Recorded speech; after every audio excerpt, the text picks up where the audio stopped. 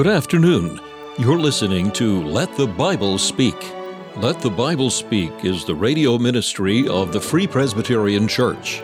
Stephen Pollock is the pastor of the Free Presbyterian Church of Malvern, Pennsylvania. Thank you for joining us today as he opens the Word of God and lets the Bible speak. We are studying this time in our prayer meeting the second petition of the Lord's Prayer, which is, of course, Thy Kingdom Come. And with that in mind, I want you to turn, please, to Colossians chapter 1.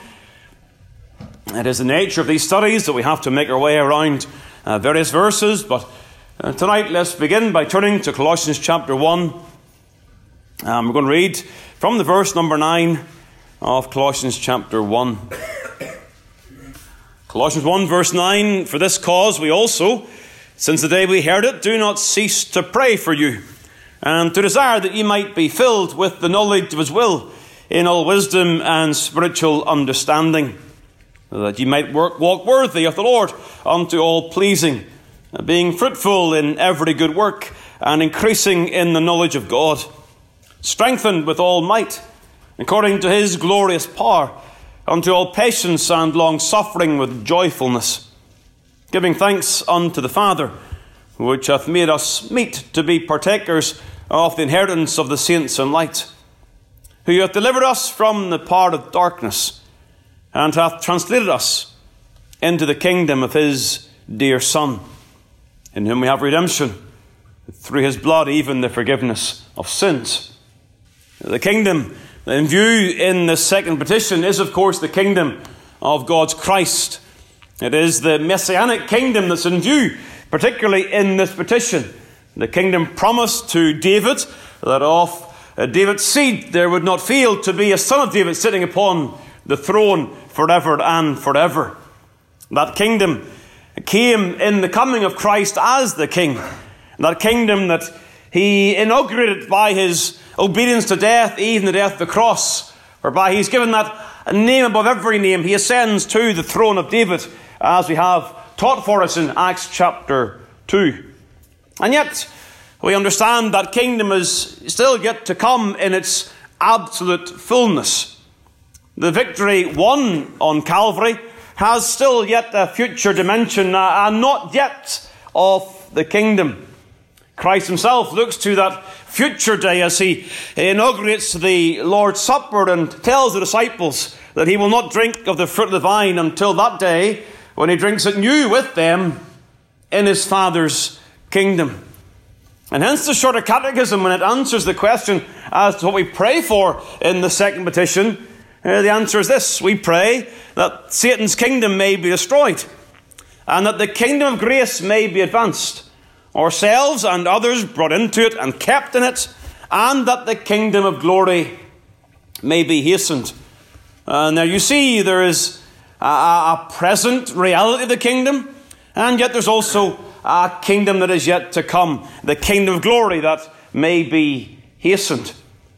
And so I want to return tonight to look in particular as to what's involved in praying Thy Kingdom Come. And so first of all, we are praying for the conversion of sinners. In the language of the Catechism, we are praying that ourselves and others may be brought into this kingdom of grace. Entering the kingdom is synonymous with salvation. To be saved is to be part of the kingdom of Christ. To be saved is to submit voluntarily to the kingship of Jesus Christ. Colossians chapter 1, we have Paul praying for all believers. He's praying for all who have been converted by saving grace. And as he describes those believers, he speaks of them in verse number 13 as having been translated into the kingdom of God's dear Son. Having been taken, if you like, taken by gracious force from the power of darkness and being placed into the kingdom of God's dear Son. It is a work of grace. Paul emphasizes that this work of translation is not something done by us, but something done to us. And that's why we have the necessary duty of praying for this to happen. that souls would be converted, that God in his grace would translate others into the kingdom of his dear Son. It is a work. There is a work through Christ and his atoning work. It's connected in verse 14 with redemption through his blood. And so those who have been redeemed by the blood of Christ are those who are in the kingdom. And those who are in the kingdom are those who know forgiveness of sins. You can't have forgiveness without submission to the King. And so as we are praying for lost souls, we are praying for those who don't know forgiveness, and we're praying for those who are presently living in a state of rebellion. Understanding that is so very important. We are praying for those whose will is set against what we're praying for. They are facing the wrong direction altogether. They are quite content in Satan's kingdom. They're quite content to be in the part of darkness. And what they need is a miraculous work of the Holy Ghost, as God the Father translates them by the Spirit into the kingdom of the Son. We must never go far away from those basic truths of man's absolute depravity and God's absolute sovereignty. And so as we pray, we understand we're not praying for people to get a foot up and to get a little help into the kingdom. We're praying for something that is absolutely impossible to natural man. I say that because I want to impress upon you the need for urgency in these prayers.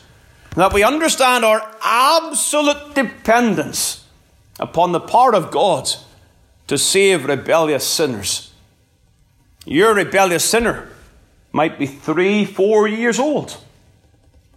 They need the same absolute sovereign power of God to bring them from darkness into light, as does the 44-year-old who is well set in his ways of rebellion.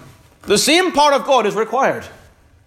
And so please, as you pray for the Sabbath school work, as you pray for the families of our church, as you pray for the young, as you pray for the old, pray with this sense of absolute burdened dependence upon God.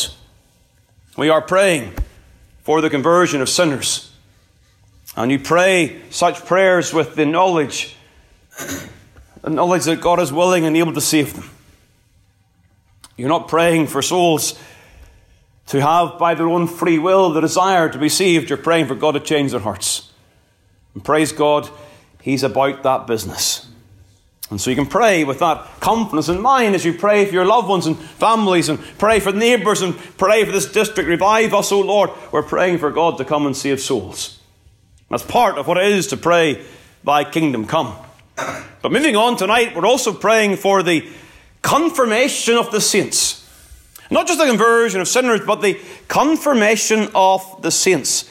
Again, the Catechism puts it this way: that ourselves and others, and I'm paraphrasing here, may be brought into it and kept in it.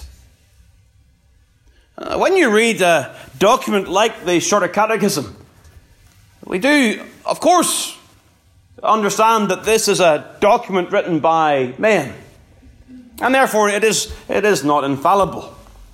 But it's helpful. It's a helpful tool to organize our thoughts in this second petition. But we must examine it.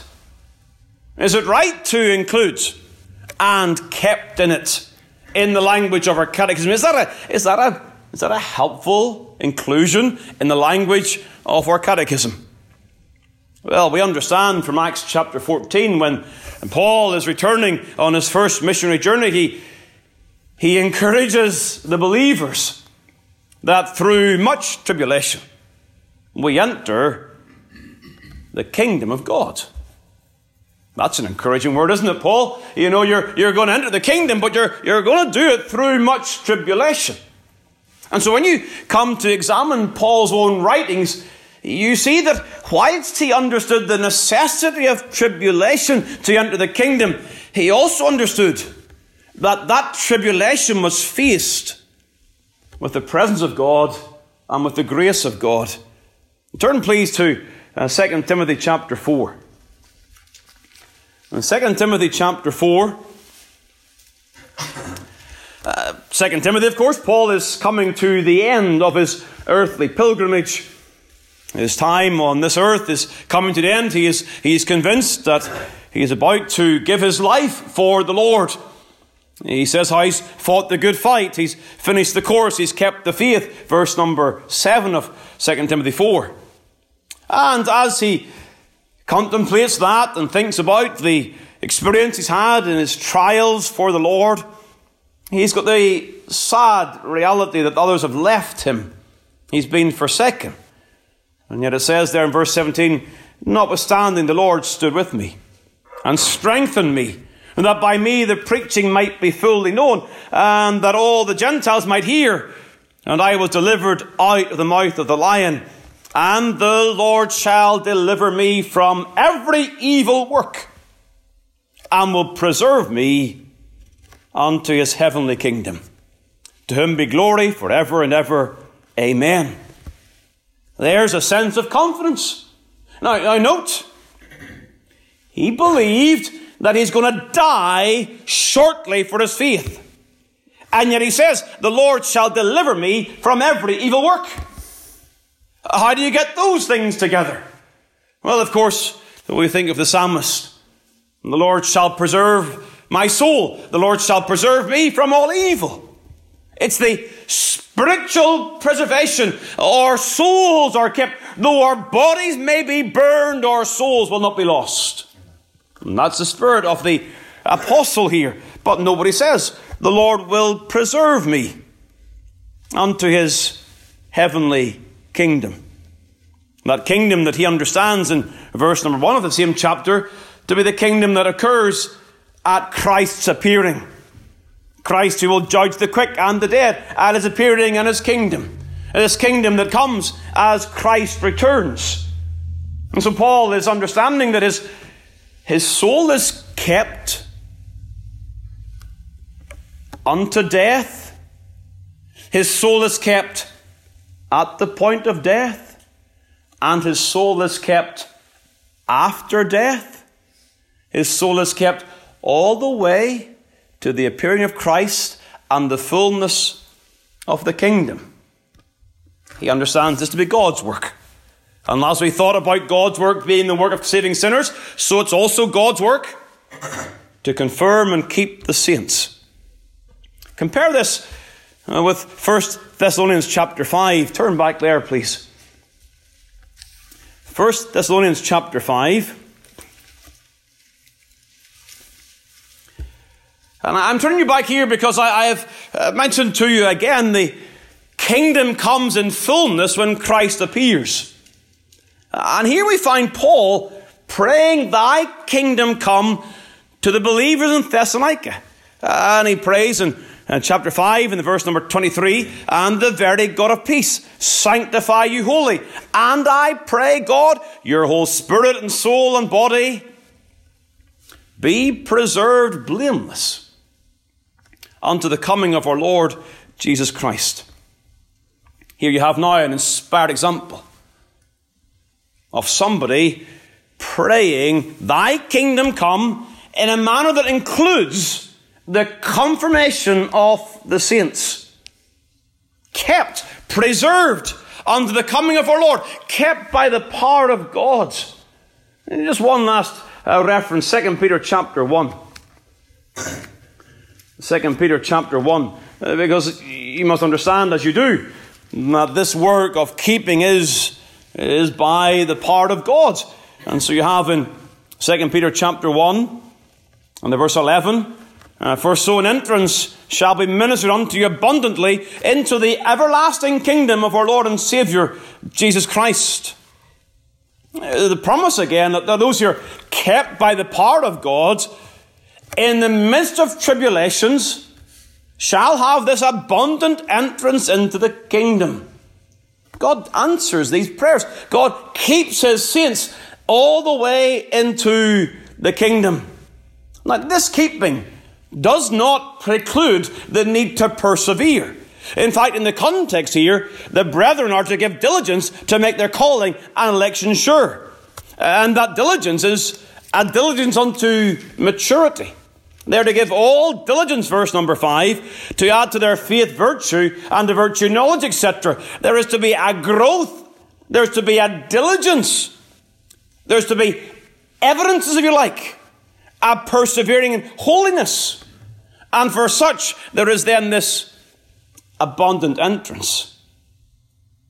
And so, you understand this in theological terms. There is a need for the believer to persevere, to pursue holiness, without which no man shall see the Lord. And yet they do so only because of the grace of God. We're kept. But we know we must pray that we would be kept. Because we know we're kept by the keeping grace of God. And so every day you rise, you say, yes, today I have decided to follow Jesus again. Today I decided to put sin to death and to put on Christ. Today I'm deciding once more to be holy unto the Lord. I'm not going to waver from that. I'm going to keep on keeping on. That's a daily duty of every Christian. But we do so in the spirit of prayer. We do so understanding that we must be kept in the kingdom by the power of God. It's a reminder that when we're converted, we're still prone to wander. And the only way we keep in the kingdom is not because we're jolly good Christians, but we're kept in the kingdom by the power of God. And so do you pray this for yourself? Do you take this prayer, thy kingdom come, with a sense that if God does not keep you, you're going to be lost? Do you get up in the morning with a sense, Lord, if you don't keep me from falling, I'm going to fall? And therefore there's this burden, this daily burden, where you realize the absolute necessity of the grace of God to keep us from falling. But not only are we to pray this for ourselves, as the Catechism says, that ourselves and others be brought into it, and I'm paraphrasing, and that ourselves and others be kept in it.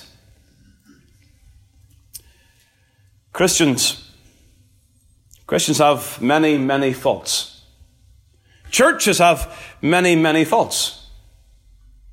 And it was once said of the church that the church is the only army that buries its wounded. And so it is so often the case in the Christian church. As a brother or sister struggles to keep on keeping on, there is a tendency within the heart of the Christian to condemn and to dismiss. And sadly, we are very slow to ask ourselves the question, did I pray for that brother? Did I pray for that sister? And that as we witness them battling with remaining sin, as we see it, perhaps we suddenly realize, oh, so-and-so, they haven't been at church for a month. And we understand their struggles. And then may the Holy Ghost, may He convict us that we then say, oh, I've neglected to pray for that dear soul for the last month. You see, we're told here, the Lord teaching us, thy kingdom come. We're told by the Lord and by the example of the apostle that it is our duty to pray, and that God would sanctify His people, and that His people would be preserved blameless unto the coming of our Lord Jesus Christ. So as we perhaps will lament the spiritual condition of some, may we make sure that those laments are followed urgently with a sense of burdened prayer for their souls. May it be true in our families, may it be true in our church, that we have that sensitive spirit, and that we realize not only do we need to be kept by the power of God, but those around us also need to be kept by the power of God. So we pray for the confirmation of the saints. Thirdly, we are to pray for the conquering of Christ's enemies. The language again, when we pray thy kingdom come, we pray that Satan's kingdom may be destroyed. And 1 Corinthians 15 makes it abundantly clear that Christ's kingdom has still a fuller fulfillment. He must reign till he hath put all enemies under his feet. And there is a future, fuller fulfillment of the kingdom that will come as Christ appears. And yet we're praying for the progressive overthrow of the enemies of God, that the kingdom of Satan will be destroyed. I remind you that in many ways this happens when souls are saved. Satan's kingdom is eroded as souls are taken from his power into the kingdom of the Son. We've already read Colossians chapter 1 regarding our translation from the part of darkness into the kingdom of his dear Son. But turn back to Acts chapter 26 and you will see there it's a very strong parallel to Colossians chapter 1. Acts 26 in the verse number 18 where Paul is explaining his own ministry. He says his duty is to open their eyes. Verse 18 of Acts 26, and to turn them from darkness to light and from the power of Satan unto God, that they may receive forgiveness of sins and inheritance. I encourage you sometime you look at those verses together, Acts 6:26 and Colossians chapter 1, and you'll see they are very close parallels. And so the part of darkness in Colossians chapter 1 is here the part of Satan. And so in part we're praying for Satan's kingdom to be destroyed when souls are converted. But yet there is still a broader prayer. It is clearly God's will to destroy the kingdom of Satan. Many times in the Gospels we understand that is Christ's purpose. Paul makes it clear in Romans chapter 16 and the verse 20, the God of peace shall bruise Satan under your feet shortly. There's a fuller destruction of Satan's kingdom that is yet to come. We know that's Christ's purpose. 1 John 3 and the verse number 8. For this purpose the Son of God is manifested, that he might destroy the works of the devil. Therefore, we are to pray for Satan's kingdom to be destroyed. If it's God's will, then that's what we're to pray for. That's what prayer is, isn't it? Prayer is praying back God's will, that God would do as he's promised to do. So what are we praying for? Well, let me give you a couple of examples. We are clearly to pray against false teaching. 2 Corinthians 11 and the verse number 13 describes false apostles, deceitful workers, transforming themselves into the apostles of Christ. And no marvel, for Satan himself is transformed into an angel of light. And therefore it is no great thing if his ministers also be transformed as the ministers of righteousness. We ought to pray for those charlatans who appear to speak truth but are speaking error. For those false apostles, those false prophets who are messengers of Satan and are deceiving people through false teaching, we have a right and a duty to pray for Satan's kingdom to be destroyed. And one manifestation of his kingdom is deceit. He is a liar, and he spreads his lies through these ministers of righteousness. Here are Satan's angels in light. We need to pray for that. We should also pray against political opposition. You think of Psalm 2 and how the kings of this world, they come together, the rulers. They're against the Lord and against his anointed. There's the kingdom of Satan against the kingdom of God's Son. They're against the Lord and against his anointed. And the Psalm 2 was taken by the apostles in Acts chapter 4. And as they contemplate their own persecution, they quote Psalm 2. Why doth the heathen rage and the people imagine vain things? And then they simply pray, Lord, behold their threatenings, and grant unto thy servants that with all boldness they may speak thy word. That's a prayer for thy kingdom to come. That the political forces who are against the church of Christ, those forces of Satan, that they would be overthrown, and that the gospel would advance through the world. You can go where you want in those prayers in terms of the country in which we live, but never forget those dear persecuted believers across the world. They know what it is to be under the authority of political opponents who would do everything they could to crush every semblance of true saving faith. When you're praying, "Thy kingdom come," don't forget to pray for the persecuted church. So we're praying for the conquering of Christ's enemies. I didn't say the conquering of our enemies. Romans 12 is clear in the contrast there. We're to leave room for the wrath of God. "Vengeance is mine, I will repay, saith the Lord." We're to love our enemies. We're to bless those who persecute us. But we are, in a general sense, to pray for the overthrow of Satan's kingdom. Finally, we are to pray for the coming of Christ himself. We think of Revelation chapter 22.